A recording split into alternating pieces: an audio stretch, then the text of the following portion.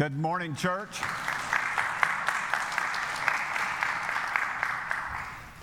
Good morning, church.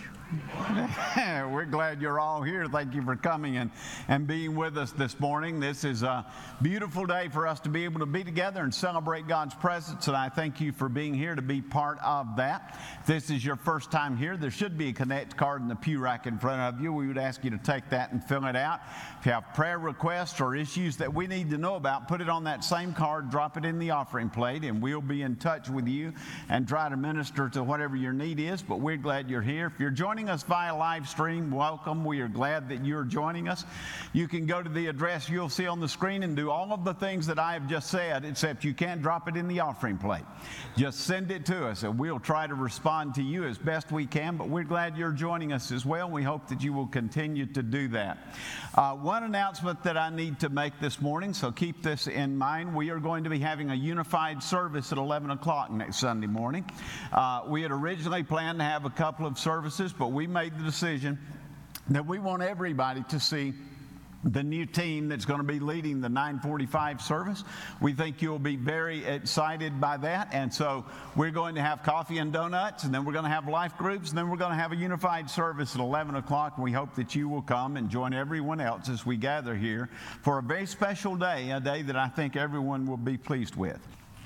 If you're visiting here for the first time, we do this every Sunday, so keep that in mind. Let's pray together. God, I thank you for this morning. I thank you for the opportunity to have a voice. I thank you for the opportunity to make that voice known. I thank you for the opportunity to be a family of faith that draws together no matter what the situation happens to be in front of us. I thank you that you are the one who calls us to come together and be a united family that's trying to make a difference in the world, that is on mission. Today, we come here as part of that family. We come here to worship you. We come here to celebrate you. We come here to love you. And we come here to know your presence. Invoke your Spirit upon us as we gather here, O Lord, and let everything we do be pleasing to you, because this is all about you. In your name I pray. Amen. Let's pray together, shall we? Oh God, we gather here as your people, brothers and sisters in Christ, to express our gratitude for the amazing abundance of our life in this world. Indeed, our lives overflow. There's such an abundance of things, and we are grateful for these things that make our lives easier and more comfortable. But more importantly, you have given us an abundance of spiritual wealth. You've surrounded us with loving family members, with a gracious community of faith, with evidences of goodwill and encouragement, with your grace and your mercy, with love and compassion. You've set us in a land where the gospel is freely shared, and you've blessed us with this table that we will gather around in a few moments, and where we will celebrate your kingdom of remembrance and recall the great sacrifice that you made because of your love. Our cups overflow, and we are grateful. Oh God, while our lives are filled with thankfulness this morning, we also hold before you this morning the concerns of our hearts and all those who have special needs today. And even while we hold them up in prayer before you, we ask that you would reveal to us ways of sharing who we are and what we possess with those who long for relationship, for those who are lonely, with those who have need of food or clothing or shelter or medical care or anything else that we have in and of ourselves to offer. Help us to be the presence of Christ. And remind us again that your kingdom is like a mustard seed, the smallest of seeds, which when it grows is large enough for the birds to come and to nest in it. So consecrate our imaginations, consecrate our dreams to your service so that your kingdom can blossom just like that mustard seed. Help us, Lord, to be faithful in sowing and to trust that you will be faithful in causing the seeds we plant to grow. So anoint our hearts, Lord, with love. Show us your face. Show us the face of Christ in one another and make your presence real and tangible through us. Oh God, it gives us delight to worship you. It nurtures our souls. It gives us a greater sense of your kingdom and your place and our place in it. So as we worship, give us diligence to seek you, wisdom to perceive you, patience to wait on you. Grant us a mind to meditate on you, eyes to behold you, ears to listen for your word, a heart to love you, and a life to proclaim you when we leave this place. And may the music we sing, may the spoken and silent prayers lifted up, may the proclamation of your word glorify you and bring you good pleasure, for we offer it in the name of Jesus, our anchor, the author of our salvation, who taught his disciples to pray and teaches us to pray. Our Father, who art in heaven, hallowed be thy name. Thy kingdom come, thy will be done, on earth as it is in heaven. Give us this day our daily bread, and forgive us our trespasses, as we forgive those who trespass against us. And lead us not into temptation, but deliver us from evil. For thine is the kingdom, the power, and the glory forever. Amen. Our scripture reading today comes from the book of Genesis, chapter 1, verses 1 through 5. It's the Hebrew story of creation. In the beginning, God created the heavens and the earth. Now the earth was formless and empty. Darkness covered the surface of the watery depths, and the Spirit of God was hovering over the surface of the waters. Then God said, "Let there be light," and there was light. God saw that the light was good, and God separated the light from the darkness. God called the light day, and he called the darkness night. Evening came, and then morning, the first day. The word of the Lord. Thanks be to God. King Duncan tells a story about driving across country on a vacation with his family. On the third day, they were driving across the Great Plains of Kansas when all of a sudden his 5-year-old son, Tyler, spoke out and he said, "Daddy, it really is flat out there. You can look farther than you can see." King was a Methodist preacher. He wasn't about to let a line like that go to waste. So as soon as he got back home, he wrote a sermon that was called "Looking Farther Than You Can See." The truth of the matter is, sometimes it takes a child's point of view in life to know that something is so different that it needs to be spoken, even if what they're saying does not quite make sense. It's still profound despite that fact. That happened to our family about 30 years ago. I've probably told this story at some point over 26 years. But my daughter, Catherine, when she was 4 years old, we went up to visit my mother. The little farm where I grew up was about 90 minutes north of Metro Atlanta, where we were living at the time.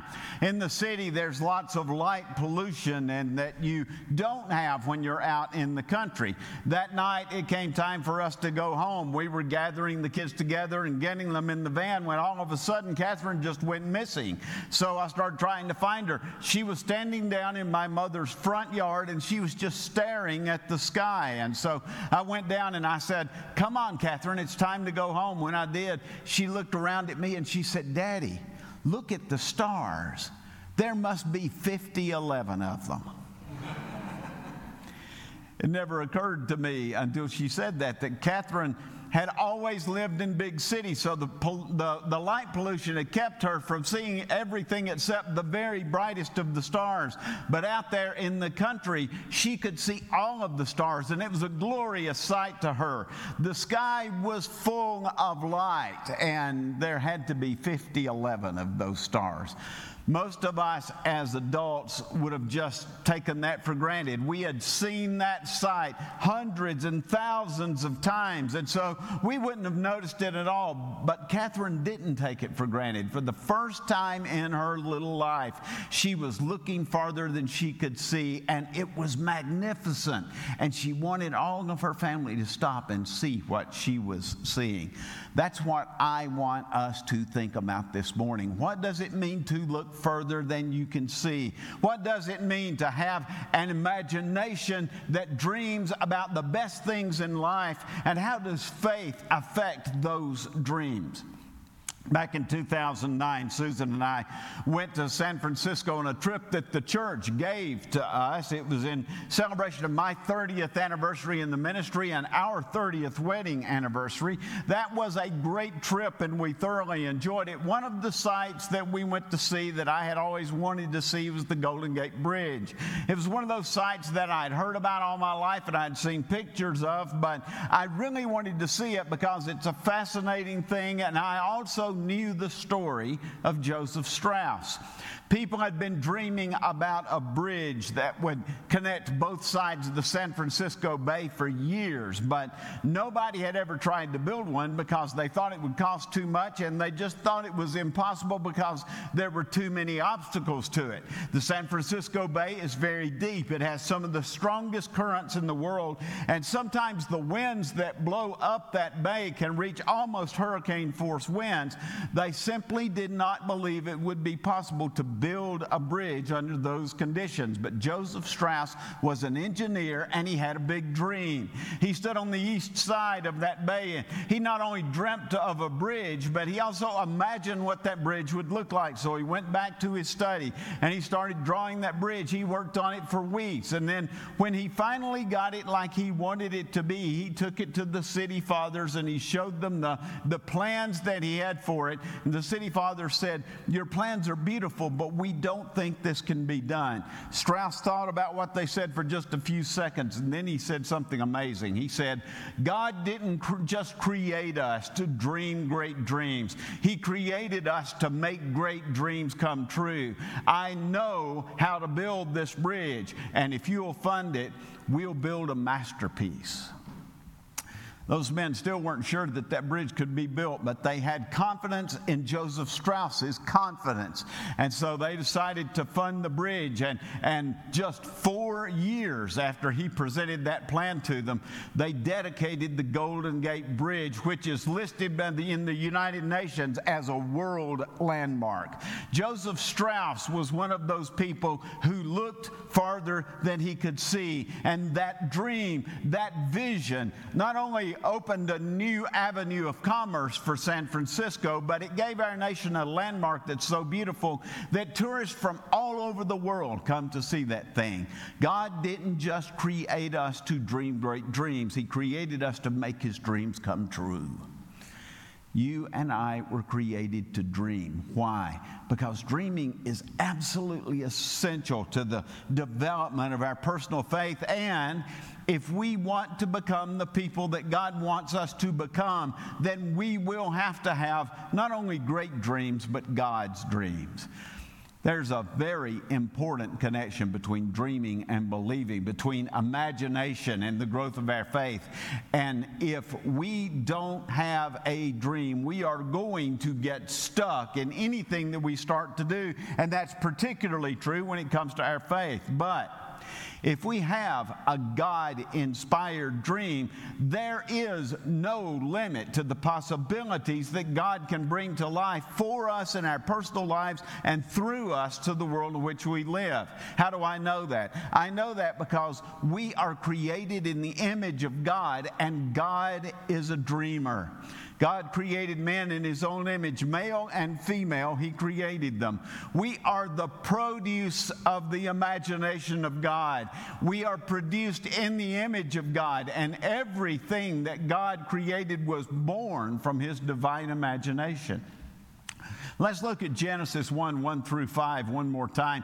This time I want to read it from a different translation. In my opinion, certainly the most beautiful translation that was ever done of this passage was done in what is now a very, very old translation. It was called the Modern Language Bible. It's not even in print anymore. I don't think it was all that well received at the time just because of the time in history that it came out.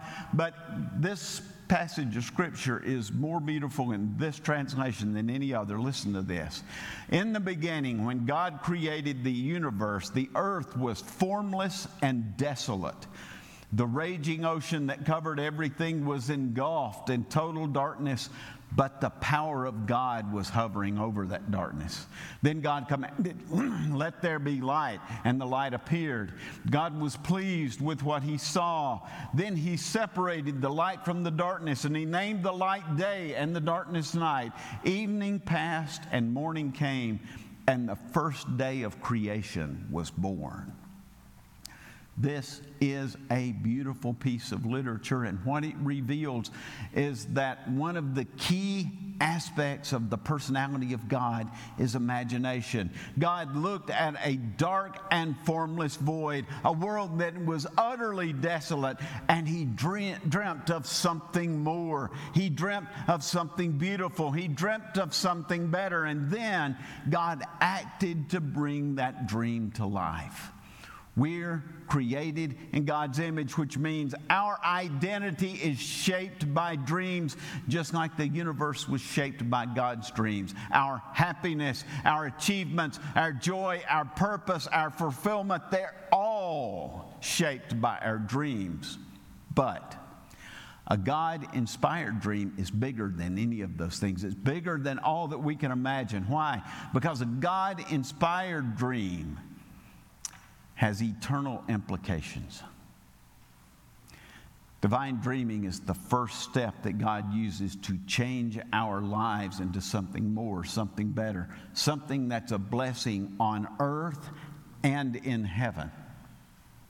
Every step of faith starts with a dream. In the beginning, God created. God imagined, and then he spoke his imagination into existence. Now, before we go any further, let me say something else that's very important here. It's something that we need to realize. The Bible is not a science book. The ancient Hebrews were a pre-scientific people. They didn't have any knowledge of science. They weren't trying to produce a scientific document of how the world was created. The biblical story of creation is not a scientific revelation about the how of creation. If you want to know how and when the earth was created, go to science. If you want to know why and for what purpose the earth was created, then you go to faith. But don't confuse those two. The book of Genesis isn't designed to tell us the scientific how of creation. The book of Genesis is a poetic story that's designed to tell us that God's divine imagination is behind everything that's good, everything that's beautiful, everything that's wonderful in life. The earth was a formless and desolate void, but the power of God was hovering over it. God had a dream, and by his power, that dream, that plan could come to life, and that's great. But the question that we need to ask ourselves from that is, what does that have to do with us today? What does it have to do with life in 2023? Well, I think the answer to that is very simple. Our world needs a new vision. It needs a divine vision. Our nation is as divided as it's been since the Civil War. Our world is divided. The climate of the planet is changing. It's getting worse because of the actions of humankind. War is destroying the Ukraine. China is building a military large enough and strong enough so that it can impose its will wherever it wants to. A North Korean dictator is building nuclear weapons instead of feeding his starving people. Israel is divided. The European Union is beginning to fracture. The world needs a new vision, and so do we as individuals in life.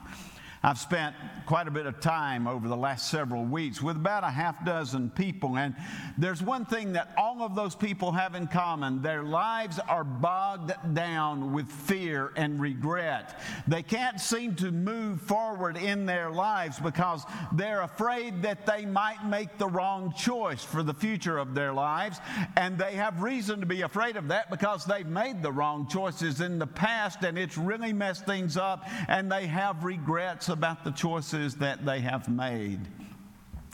The world needs a new vision, a vision that gives us courage and that gives us confidence in what we can do. There was a survey done in Canada very recently, and it was trying to determine the attitudes of the Canadian people about a number of issues in life. That survey gave a lot of information to the government of Canada about things that they wanted to know, but there was one thing that they discovered in that survey that was an utter surprise to everybody that was behind it. The big surprise was that nearly 80% of the people of Canada said that it feels like there is something missing in our lives. Why is that significant? It's significant because 81% of Canadians don't go to church and they are not people of faith. The percentage of people in America that say they feel like there's something missing is not nearly as high as it is in Canada, but it has been growing steadily since the year 2000. And what's interesting is it's growing at exactly the same pace that church attendance is declining. That's not a coincidence, folks. People need a new vision that's born from a divine dream. Why? Because a divine dream always reveals the plans of God, and the plans of God always lead to hope. For I know the plans I have for you, says the Lord, plans for your welfare and not for harm, to give you a future with hope. Colin Dunwoody is an African-American pastor who pastors a thriving church that sits right in the middle of one of the poorest neighborhoods in Los Angeles and one of the most crime-ridden neighborhoods in Los Angeles. 62% of his church have become Christians through the work of that church, and 84% of the church's members volunteer in the church's ministries that are spread out across that crime-ridden community. Somebody asked Colin how he managed to get that many people to volunteer in the church's work, particularly when there was no place they were doing work that wasn't dangerous. Colin looked at them and he smiled, and he said something was very revealing. He said, "I hold a crown above my people's heads, and I challenge them to grow into it." God has a plan. He has a dream, and all of his people are included in that plan. That plan is to not only bring us the gift of hope, but it is to challenge us to become God's hope in the world. And the ironic part is, the more we grow into God's dream, the more we discover God's plan for our lives. But the key is, if you want to discover God's plan, you have to choose to discover God's plan. You have to choose to live into God's dream. You have to choose to follow God's dream in your life. Are we going to choose to follow what God wants us to follow, or are we just going to choose our own dreams for life? Today we're celebrating the Lord's Supper, and this meal was a call to Jesus' disciples to follow God's dream. Jesus had just washed the disciples' feet because he wanted to make sure they understood that the new kingdom was going to be about serving, and the new king was going to be a servant to the people. But Jesus was not naive when he washed his disciples' feet. He knew his disciples wanted to be the cabinet ministers of a new government, and he knew that they were about to fail. As soon as they discovered that their dream wasn't going to come true, that Jesus wasn't going to raise an army and go to war against the Romans, as soon as they discovered that the new kingdom was going to be different, then he knew that they were going to fail. But Jesus still believed in those people. He believed that they were going to change. He believed the resurrection itself was going to change those people. They were going to come to understand God's dream for their lives. And when they did, they were not only going to embrace God's dream, but they were going to embrace God's place in the world. They were going to embrace their place in God's plan. They were going to embrace their place in the hope of the world. That's why Jesus formed the Lord's Supper. This was the crown that Jesus was holding over people's heads. This was his challenge for the people. He wanted them to grow into God's dream, and he wanted them to understand that before they failed, before they messed up, before they ran away to hide when Jesus needed them the most, Jesus still believed in them. He believed that they were going to live into this dream. He was saying to them, whenever you eat this bread and drink this cup, do it in remembrance of me. Remember that I still believed you were going to come back and accomplish what I believed you could accomplish. I believed that you were going to come back and that you were going to overcome your failures to become the dream of God. That dream is going to not only change your lives, but you're going to go into the world and you're going to bring God's dream to life. You're going to make it come true. The raging ocean that covered everything was engulfed in total darkness. But the power of God was hovering over that darkness. And that power brought the light of the world to life, and it brought it to life again over death.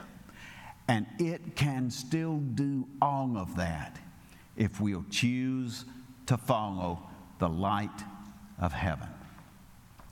Join me in the Sursum Corda that you will find in your bulletin. Lift up your hearts. Let us give thanks to the Lord our God. It is right, a good and joyful thing, always and everywhere, to give thanks to you, mighty God, creator of heaven and earth. Therefore we lift our voices with all of the company of heaven, who forever proclaim the glory of your name. On the night that he was handed over for suffering and death, Jesus took bread and he broke it and he said, "This is my body, which is given for you. Whenever you eat this, do this in remembrance of me." A remembrance in the first century was more than just to remember what had occurred. It was to embody the values of the family that had gone before you and to live those out to the world. Today we are called to remember and to embody his grace and love. Let's take and eat together. After they had eaten their meal, Jesus took a cup and he blessed that cup. And he said, "This is the blood of the new covenant that is given to you for the forgiveness of sin. Whenever you drink this, do this in remembrance of me." Let's drink together. Holy God, I thank you for this meal that we have just eaten. Help us to remember that this is given to us for the forgiveness of sin, just as it was for those first disciples. You, O Lord, came to them before they failed and offered your forgiveness and your confidence.